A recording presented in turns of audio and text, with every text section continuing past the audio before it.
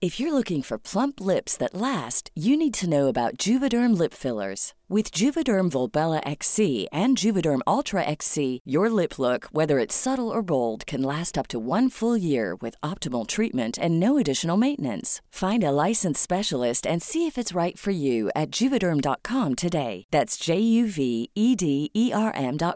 Add fullness to lips in adults over 21 with Juvederm Volbella XC or Juvederm Ultra XC. Do not use if you have severe allergies or a history of severe allergic reactions, or if you're allergic to lidocaine or the proteins used in Juvederm. Tell your doctor if you have a history of scarring or taking medicines that decrease the body's immune response or that can prolong bleeding. Common side effects include injection site redness, swelling, pain, tenderness, firmness, lumps, bumps, bruising, discoloration, or itching. As with all fillers, there's a rare risk of unintentional injection into a blood vessel, which can cause vision abnormalities, blindness, stroke, temporary scabs, or scarring. For full, important safety information, visit Juvederm.com. Spring is my favorite time to start a new workout routine. With the weather warming up, it feels easier to get into the rhythm of things. Whether you have 20 minutes or an hour for a Pilates class or outdoor guided walk, Peloton has everything you need to help you get going. Get a head start on summer with Peloton at onepeloton.com. Even when we're on a budget, we still deserve nice things. Quince is a place to scoop up stunning high-end goods for 50 to 80% less than similar brands. They have buttery soft cashmere sweaters starting at $50, luxurious Italian leather bags, and so much more. Plus, Quince only works with factories that use safe, ethical, and responsible manufacturing. Get the high-end goods you'll love without the high price tag with Quince. Go to quince.com/style for free shipping and 365-day returns.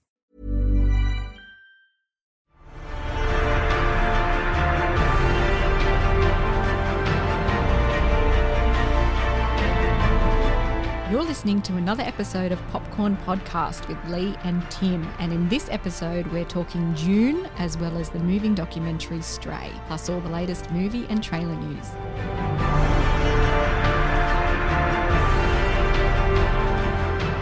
I'm Timmy Fland, movie buff. And I'm Lee Livingstone, entertainment journalist. And we love to talk all things movies, and what an episode we have in store for you today. Oh, mama. Or Mama. Or Mama G. Who's Mama G? Who knows? I don't know. All right, so Dune is the feature adaptation of Frank Herbert's science fiction novel about the son of a noble family entrusted with the protection of the most valuable asset and most vital element in the galaxy. That's right. Dune is directed by Denis Villeneuve, who did Blade Runner 2049, of course, and Arrival, both visually spectacular movies, with a screenplay by Villeneuve, John Spates, who did Passengers and Doctor Strange, and Eric Roth, who did Forrest Gump, and the most recent A Star is Born with Bradley Cooper and Lady Gaga. Couple of classics in there. Dune stars Timothée Chalamet, Rebecca Ferguson, Oscar Isaac, Jason Momoa, Stellan Skarsgård, Josh Brolin, Javier Bardem, and rounding out the cast is Dave Bautista and Zendaya. What a cast. I know. An A-list cast of thousands in there. So let's talk about the story first. It's all about that spice. All about that spice, about that spice. You're going to do that. This vital element that everyone in the universe is chasing after. The emperor of this world has assigned the noble house Atreides, who live in the beautiful planet Caladan. Wasn't that beautiful? Oh my gosh. To relocate to the desert planet Arrakis to oversee harvesting of the spice. Yeah, like a desert change. There's a sea change, tree change, but these guys went for a desert change. And they don't look happy about it either, do they? Don't look particularly happy, especially how the story transpires, the events that happen around them.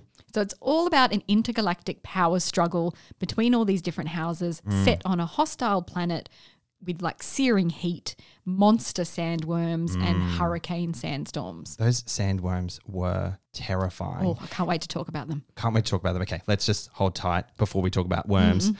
It also explores the impacts of colonization, doesn't it? And the chaos that comes with colonization, which, of course, have strike similarities with the colonization of our own history right across the globe. So there's a lot of like holding up the mirror to real world in this film, isn't there? Yep. And the main character, undoubtedly, in this film is the planet known as Dune, Arrakis. Yeah. And the natives call it Dune affectionately. That's how they refer to it in the film. Now, as someone who barely remembers the 1984 adaptation of Frank Herbert's novel starring Kyle MacLachlan, have you seen that one?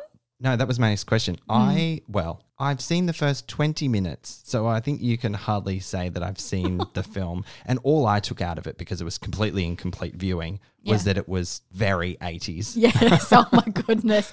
At least the special effects are better in this one. Oh, hands down. I like that in this version, there is a nice amount of exposition that sets up the players and the lay of the land. Did you feel that was well done or a bit heavy-handed? I thought the story's exposition was done really well. I completely agree with you, because it was masked in the education that Paul receives about the planet. So we learn along with him. So I found that to be a really good tool to communicate what is so many complex layers to this story and the history of the people and so on and so forth. So yeah, I'm on the same page with you there. Yeah, and I think you really need that, because the source material like this, sci-fi novels have such an intricate world building to them, and it's a lot to fit on screen, so you need a little bit of explanation. And this part 1, as it is, because we know now that they've greenlit a part 2, which we'll get into, there's all these things that are constantly referred to and teased on, and this world building and understanding all the houses, all the people, their culture, where they come from, all the themes associated with this. There's things alluded to like desert powers. Like, what's desert power? How do you harness that? Who has desert power?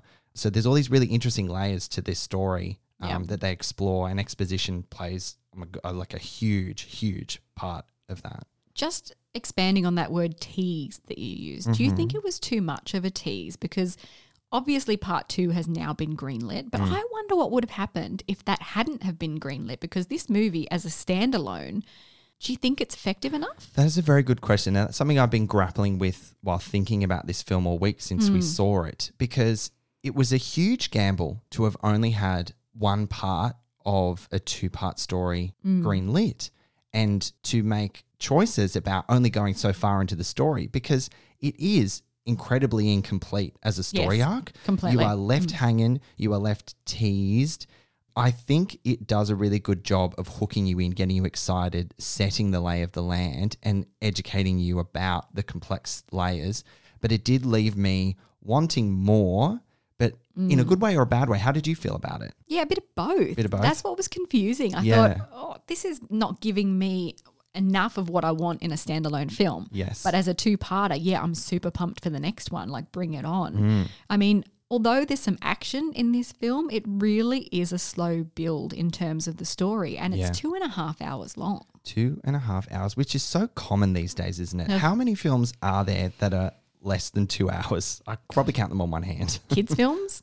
Kids films, indeed. Although there are quite a lot of kids films that go on and on. Like Home Alone's quite a long movie. Anyway, this is a tangent I didn't think we'd go on. But you are generally right. Kids films are shorter. Sci-fi films are generally longer. Yeah. And a part of the story is also Paul's coming of age, set against things like family rivals, tribal clashes, and obviously social oppression. And just to build on that, it somehow is both epic in scale and scope, and so intimate in its characters' plights and relationships, this film, isn't it? Do you think it developed all of the characters well enough? Well, without spoiling too much, some of the characters you don't get to interact with for long, which I was really surprised. There's quite a lot of bloodshed in this film. I do think we need more, but then again, it's a casualty of making a part 1 without having it fully told, all in all. I think we didn't get enough in terms of the villains of the piece. Like, we got a lot from the heroes and the stars, and, I loved that. And I really enjoyed these characters. I really did. Yeah. But in terms of the villains, I was like, why do we need to be terrified of these guys? I know, like, they did show some violence against the people of Dune and all that kind of thing, but in terms of motivation, what were they about? Yeah, that was lacking. But were you terrified by the villains? Again, Dave Bautista, Stellan Skarsgård. I mean, he was fucking terrifying and did some weird shit. I'll give you Stellan Skarsgård. Yeah. But I guess, is it one of those things where a villain usually sits back, lets the minions do stuff, it all goes tits up, and then they come in and present themselves later? I feel like, again, we're not going to see them rear their head in any big villainous sort of ploy until part 2, which leaves you high and dry a little bit. So I agree, villains were a little bit undercooked, but they genuinely are in these films, which is a shame. Yeah. Villains are so hard to get right. So the director, Denis Villeneuve, obviously had a plan with all these characters and pieces, and we're going to see it evolve, as you said, in the second film. Let's talk about him as a director for a second. You know, he went from crime thrillers, Prisoners and Sicario, which were great films. Amazing. And then really, really hit his stride with Arrival and Blade Runner 2049. And so we can see here now that he has a real affinity for grand sci-fi tales, you know, that are also character-driven. This is what he was born to do, to film Dune, to tell that story. It's always a project that he has said he wanted to do. So the stars aligned. It was his fate. It was a lot about your fate in this film. To make Dune was his fate. And just to echo your sentiment, he tells stories about humanity on a grand scale and what a canvas Dune is for a filmmaker like him. Absolutely. One thing I found interesting about the making of this film is that he has a policy of only using one camera on his films. What? Really? Yeah. Even in Blade Runner 2049. Wow, the coverage is incredible. Yeah, amazing. I mean, and Roger Deakins, who was his cinematographer on Blade Runner 2049, felt very strongly about that as well. They're very aligned in that. Now, he's got a different cinematographer on this film, an Aussie called Greg Fraser, who we'll talk about later. But yeah, this was actually the first time that he was forced to have multiple camera units to collect the footage that he needed because of the scale of this film and because of the time frame that he had to get it done in. So why do you think that he traditionally only uses one camera at a time? I guess that's so you can have complete control over what you're filming. I mean, I'd seen an interview with Roger Deakins where he reluctantly uses a second camera unit sometimes, but he storyboards the crap out of it so that everything is done completely to his specifications. Right. So I guess it's a control thing. It means they can control their vision better. You know who else storyboards their film to an inch of its life? James Gunn. Yes. He said that as well. I find it so fascinating how directors work to try and visually tell their story. I mean, I can't imagine there only being one camera used at a time for Dune. So I'm glad that he broke his mold, his usual way of making a film, because what we were treated to here was just immense. Just immense. Immense, huge, grand. You're going to hear a lot of these words through this episode. Love those buzzwords. They're making me all tingly inside. Yeah. Another thing that is grand and monumentous, there's another good word, is the Hans Zimmer score in this film. Oh, isn't it just delicious? Delicious. Oh, Lee, you and these buzzwords today, you're going to run out at some point. Can you imagine, though, anyone else tackling the film score than Hans Zimmer? Yeah, no. He's one of the most iconic composers in film today. And music is such a big part of Villeneuve's movies too. There's a real sophistication to his use of sound and score. It feels natural, but then it also elevates the grandness of the film. Oh, I couldn't have said it better. I think Hans Zimmer's, when I watched the film, the score captures you immediately with that bass at the opening. Like straight away, I was like, boom, there's Zims, there he is. And I can't wait to explore what he offers. And he throws in things like, whether or not it's the right word, but chanting. There's bagpipes in his score. There's even a moment where someone actually gets the bagpipe out. And I'm like, okay, that's random. I wasn't expecting a bagpipe. And then like that drone feel. And I think what Hans Zimmer achieves with all his projects, we'd certainly see it in his collaborations with Christopher Nolan in the Dark Knight trilogy. It's a full sound that is completely transformative. It's barely off. It's barely silent. There's always something happening. But there is an interesting use of silence in this film too. It's almost deafening in places. Did you notice some of those moments? And they really pull you in. I think it was in one of the sandstorms. Is that what you're referring to? Maybe, yes, just after it. And and it's dead silent. Yeah. I mean, silence when used right is as impactful as the strings to make you feel something. So when you get it right, boom, huge. And we mentioned the cinematographer, Aussie Greg Fraser.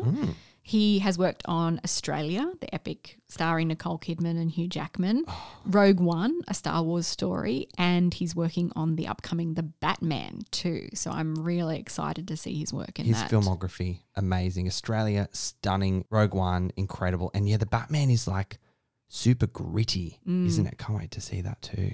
He's got some really beautifully framed shots in this film that just immerse you in all these different worlds. I could almost feel the rough sand whipping me in the face. How about you? Yeah, thanks. I'm dodging all these sand particles. And I think how they really achieved that sort of visceral feeling that you took away is that majority of the film, believe it or not, at such a scale and scope, was done majority in camera. Yes. Yeah. They had to go and research and find a particular type of sand. I think I read somewhere that they spent 8 or 10 weeks researching to find the right sand to throw up in the actors' faces and stuff. Like, goodness. I'm finding myself so drawn to filmmakers who do most of their work in camera. Think of Chloe Zhao in Eternals and Nomadland. Yes, now, please. Denis Villeneuve in Dune. And this is a movie that could have been just CGI'd out of its mind. Yeah, absolutely. But, you know, there are special effects in here, but the marriage between it, that blur is so hard to find. And you can only achieve that when you put that effort into the sets and the in-camera effects and to all that level of detail and craftsmanship to realize that. And the CGI then pops. Yeah, 100%. And speaking of the special effects, I found the special effects so captivating and just not out of place, as you said, very natural. I just believed this world completely. How about you? Oh, the thing, I was struggling to find words, and I don't have many because it's hard to like talk too much about something that's so good without it sounding like this massive puff piece. But I've just got one word, and the special effects is flawless. Yeah. Like absolutely flawless. I was going to say, I think we've used all the words in Well, that's why I was struggling and stumbling because I'm like, what has Lee not used? I think as well, the sandworms are a huge character in this piece and they obviously are CGI'd. Yeah. But it shows just enough of them to give you the sense of them and the way the sand moves around them. You know, the way everything caves into their mouths was just astonishing. The level of detail in that CGI was out of this world. Goodness. Forgive the pun. Forgiven. I think obviously this is no secret or surprise. Dennis and his team clearly leaning on the whole trope that Spielberg started back in 1975 with Jaws, where you don't reveal the villain, the monster. It's foreboding. It's there. You tease, and I think that they absolutely nailed that sentiment with the worms because you got one or two hero shots of them, but you still didn't see it all, but you were just terrified all the same. And you knew that there was danger. Danger was made very, very clear, despite you not seeing so much. And I thought that was really, really effective. Oh, I've got chills. Are they multiplying? We have to talk about the cast. Oh, my goodness. Oh, my goodness. A cast of thousands. We'll just pick out a few. Yeah. Paul, played by Timothée Chalamet, of course, is your typical reluctant hero with power and purpose that he doesn't yet understand. And I know Denis Villeneuve has said that Timothée Chalamet was his first and only choice. Yeah. You know, the character of Paul is 15 or 16. I think Timothy is in his early 20s. He still gets away with it. He has that youth, but he also has that nobility. What did you think of him? Oh, I thought he was incredible. He's an incredibly thoughtful actor. And that's something that really comes through in his performance. And it's something that you feel, right? You really felt for him because we were learning along with him. That's how a lot of the exposition comes through him, as we mentioned. So you have a real connection and you need an actor that can pull you in and progress where this story is ultimately headed. Yeah. And you believe that his fate is to lead the people because of his charisma as an actor. And I'm glad that Dennis only had sights for him because you, again, can't imagine anyone else in those shoes. You also get Rebecca Ferguson as Lady Jessica. That's Yes. the role that Virginia Madsen, I believe, played in the 1984 version. There you go. She's beautiful. My gosh. Love her and everything. Obsessed. And she's fantastic in this. I'm obsessed with the sign language that her character was using to signal when she was in danger or she needed something. It was very clever. Do you know if that was something that is unique to the film in that world? Is that real sign language? I don't know. Oh, I would love to know that actually. Yeah. And then, of course, the noble leader of the House Atreides, Duke Leto, played by Oscar Isaac, who I'm just loving. He's everywhere at the moment. And, you know, he's a loving father and fair ruler in this. Love it. He performs with such conviction and credible focus, doesn't he? You know, he's there to make a difference and you believe that. but will his fate allow him to do that? And that's kind of what's explored in this film as well. And I think the roles that Oscar Isaac is doing at the moment, they're also incredibly diverse, but he's nailing them all. He Absolutely really is an actor of his generation. Yeah. Oh, yes. Look, these are a lot of sound bites from this episode. One that really stood out for me, though, and I'd love to know your thoughts. Maybe you lead this one. Okay. Jason Momoa. Tell me your thoughts on Jason Momoa. My man. Yeah. He was a legendary sword master and a warrior. Duncan Idaho was his character's name. I wanted more from him. I found him, if there's charisma oozing out of an actor, it's Jason Momoa. We see him do these sorts of roles time and time again. But what I really loved about his character was his relationship with Paul. Yeah. And you had to believe that. And Jason Momoa, he has one of the most important lines in the film, and it's, dreams make good stories, but everything important happens when you're awake, and that sits with you and stays with you, doesn't it? Yeah, love that line. Absolutely loved it. But he really, you said we've seen him in roles like this before, but I haven't seen him like this before. In what way? In that he was more, I felt natural. Yeah. Everything that was flowing out of him was so natural. The bond between him and Timothée Chalamet felt so natural, and Convincing. He was enjoyable. He was charismatic, and I won't agree with you that he's charismatic in everything that he does. I enjoy a lot of what he does. Sure. But I see him playing a character. And in this, it all just flowed so naturally out of him, and I enjoyed it so much. Yeah. I mean, that always comes down to the skill of an actor and the strength of the script and the direction that brings it to life. So it's amazing. Everything is just being married so well in here. Yeah, beautiful. Oh, there's so many characters we could talk about. Josh Brolin, Javier Bardem, Zendaya. Well, can I just say something about Zendaya? Sorry to cut you off. She spent 2 hours looking longingly in the distance, brooding and mysterious. She literally almost had nothing else to do but that. True. Well, I mean, of course, they're setting her up for important stakes in part 2. Here we are talking about part 2 as much as we are part 1. But yeah, she can look into the distance any day. But that's what I mean. We're talking so much about part 2 as well.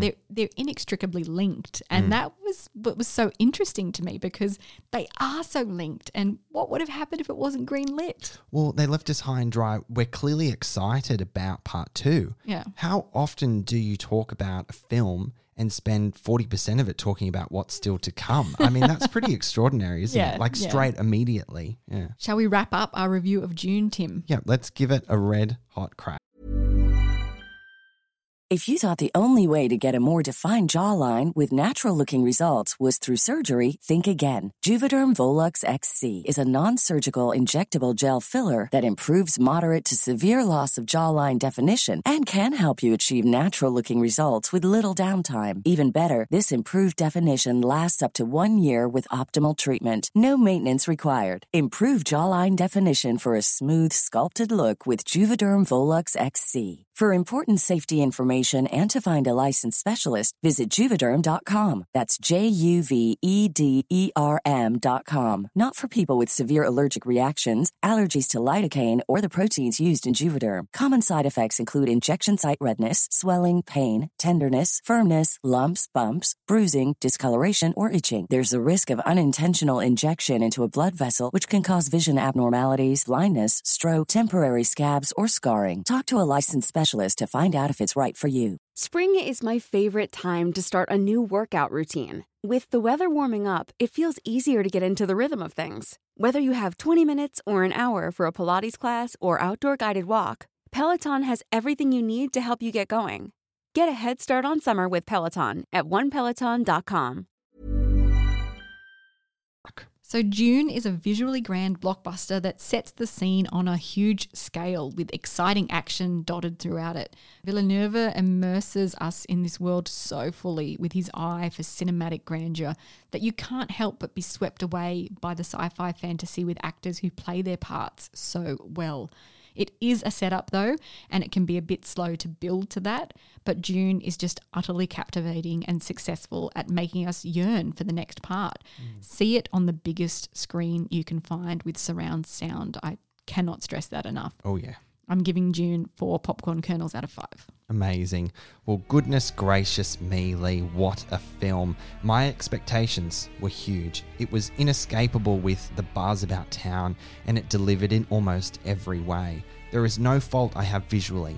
No fault I have to the scale in which such an intimate story was told. No fault in how beautifully it represented cultures through its costume, hair, makeup, and production design. But the small problem I had was that it left me wanting more, so much more. Its biggest issue is that it's held back as a part 1, leaving behind incredible intrigue and mystery and excitement for part 2, if you haven't gathered that from what we've discussed already. But in some way leaves the story feeling a little hollow, just a little. An unavoidable casualty of waiting for a sequel to complete the journey, perhaps. But I am ready and waiting, and 2023 cannot come soon enough. I too, Lee, am going to rate Dune 4 popcorn kernels. Well, there you have it, guys. Dune is in Australian cinemas from December 2nd. It's been out in the US for a while, but we can finally join them. Before we jump into the news, Tim, I want to talk about this beautiful little documentary called Stray, which is in cinemas now.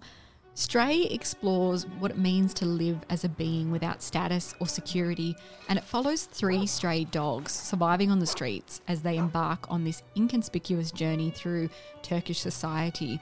Zeytin is fiercely independent and adventures through the city at night. Nazar is nurturing and protective, easily befriending the humans around her, while Kartal is a shy puppy living on the outskirts of a construction site. The dogs' disparate lives intersect when they form bonds with a group of young Syrians who share the streets with them. Gosh, what a powerful story. Stray is written and directed by Elizabeth Lowe and stars Zeytin, Nazar and Kartal as the stray dogs featuring in the documentary. Now, movies like this about animals just punch me in the gut. They do, don't they? Even when they're not really sad. It's a beautiful kind of sad, isn't it? The film opens with this quote, which I had to write it down straight away. I thought about it the entire way through. Human beings live artificially and hypocritically and would do well to study the dog. And that sets things up beautifully because for the next hour and 10 minutes, it's quite a short piece. We are studying 3 dogs live out their lives, and you observe them through a very different lens as a result of that quote. And this is all about experience, isn't it? It isn't about action. It isn't about twisting plots. It's about experiencing something that we cannot fully understand. And we get this glimpse into this world. It's meant to be a fully immersive experience that will not only help us see through the eyes of the dogs, but also attempts to put you in their mindset. Yeah, immersive. That's absolutely true. And I loved how the dogs were roaming the streets of Istanbul and you picked up fragments of human conversations. I found that so fascinating as a choice. Conversations that were political, conversations about relationships and couple arguments. There was one in a cafe which was fascinating. I loved that playing out. And also the sounds of the city as well, praying through nearby mosques and the sounds of a Women's Day protest as well, just following the lives of these dogs and kind of dipping in and out of things. It was really quite stunning. They're part of this world, but also apart from it. Yes. Oh, God. Anyway, I like that Stray doesn't explain this foreign existence to us. It simply shows us. It's a simple and beautiful and sometimes emotional snapshot. I'm going to give Stray 4 popcorn kernels out of 5. Stray is an incredibly engaging story, heartfelt and tragic. It's deeply intimate, and what a privilege it was for Zeytin, Nazar and Kartal to invite us into their lives. I'm going to rate Stray 4 popcorn kernels. Privilege. I like that word. Well, as we said, Stray is in Australian cinemas now. I believe select Australian cinemas, so check your local guide for listing times. Let's jump into news and trailers now, Lee. Trailers are getting longer and longer these days, aren't they? But nothing quite as long as what we got for Jurassic World Dominion this week. Universal released a special prologue that delivered in scale and dinosaur action and helps us understand where the world is at when Dominion begins. That's right. The sequence will not be featured in the film itself, but it serves as the beginning of a story that will be continued in cinemas mid-next year when Dominion finally roars onto the big screen. I find that really interesting. There's a lot of cost to produce something like that, and it's not even part of the film. No. Incredible. Well, this prologue also sent us back 65 million years, no less, into the past to experience the world before humans existed, and offers a glimpse of a world in which dinosaurs are living among us after the events of 2018's Jurassic World Fallen Kingdom. It also features 7 new species of dinosaurs that have never been seen in a Jurassic film before. And the film is expected to hit Australian cinemas in June 2022. And of course, the return of Laura Dern, Sam Neill, Jeff Goldblum. Yay! I can't wait to see first look at them in the trailer coming up. If you want to have a look at the prologue, check it out on our YouTube page. So the box office underperformance of The Last Duel has millennials to thank. Bloody millennials.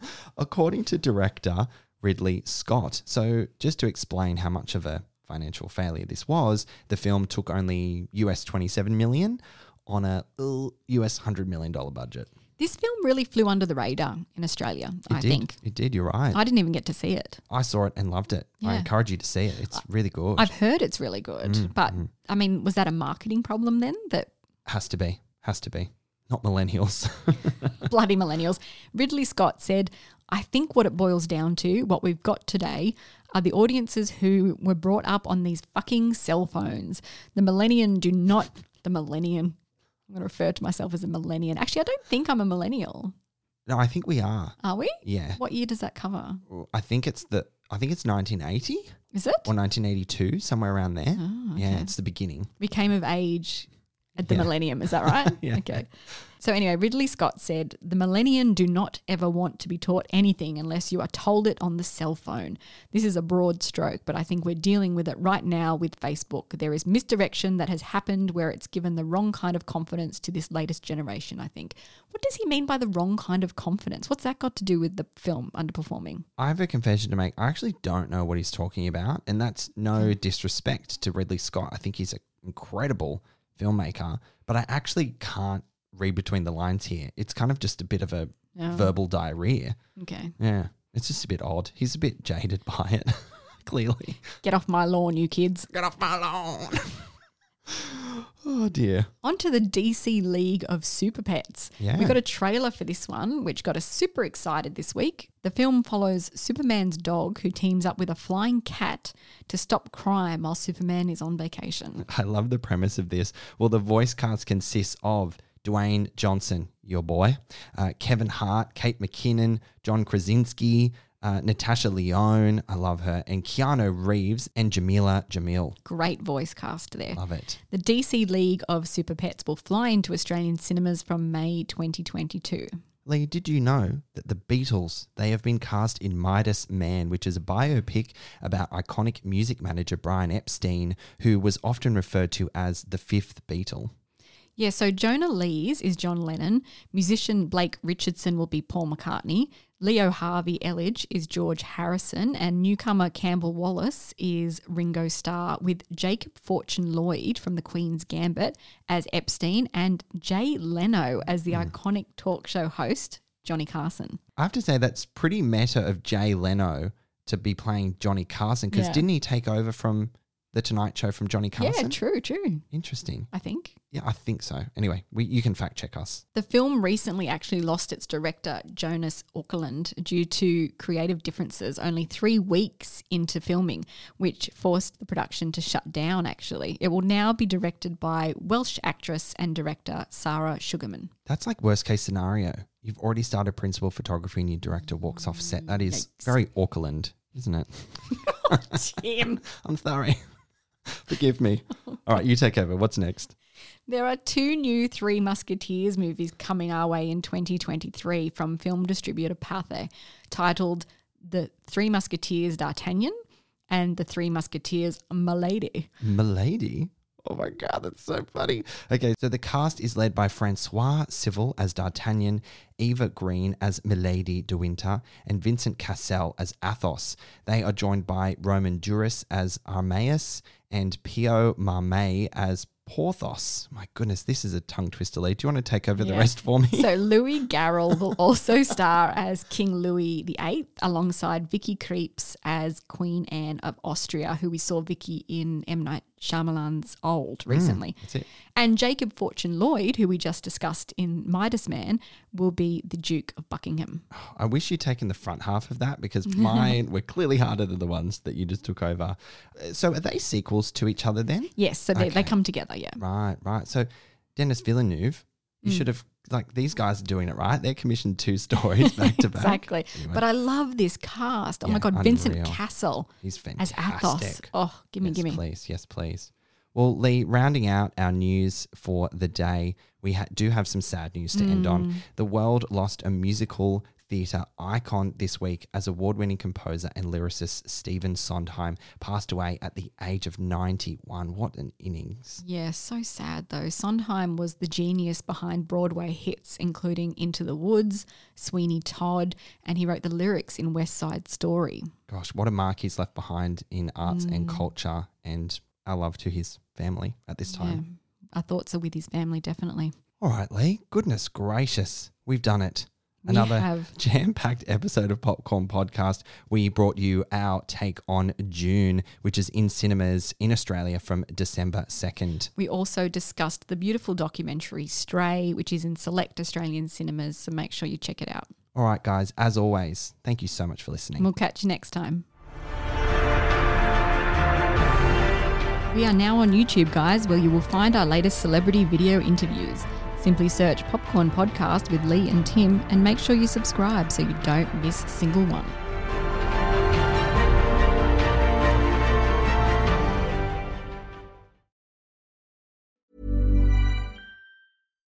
If you're looking for plump lips that last, you need to know about Juvederm lip fillers. With Juvederm Volbella XC and Juvederm Ultra XC, your lip look, whether it's subtle or bold, can last up to 1 full year with optimal treatment and no additional maintenance. Find a licensed specialist and see if it's right for you at Juvederm.com today. That's JUVEDERM.com. Add fullness to lips in adults over 21 with Juvederm Volbella XC or Juvederm Ultra XC. Do not use if you have severe allergies or a history of severe allergic reactions, or if you're allergic to lidocaine or the proteins used in Juvederm. Tell your doctor if you have a history of scarring or taking medicines that decrease the body's immune response or that can prolong bleeding. Common side effects include injection site redness, swelling, pain, tenderness, firmness, lumps, bumps, bruising, discoloration, or itching. As with all fillers, there's a rare risk of unintentional injection into a blood vessel, which can cause vision abnormalities, blindness, stroke, temporary scabs, or scarring. For full, important safety information, visit Juvederm.com. Planning for your next trip? Elevate your travel style with Quince. Quince has all the jet-setting essentials you'll want for your next getaway, like European linen, premium luggage options, buttery soft Italian leather bags, and so much more. And is all priced at 50 to 80% less than similar brands. Plus, Quince only works with factories that use safe and ethical manufacturing practices. Pack your bags with high-quality essentials you'll be wearing for vacations to come with Quince. Go to quince.com/pack for free shipping and 365-day returns.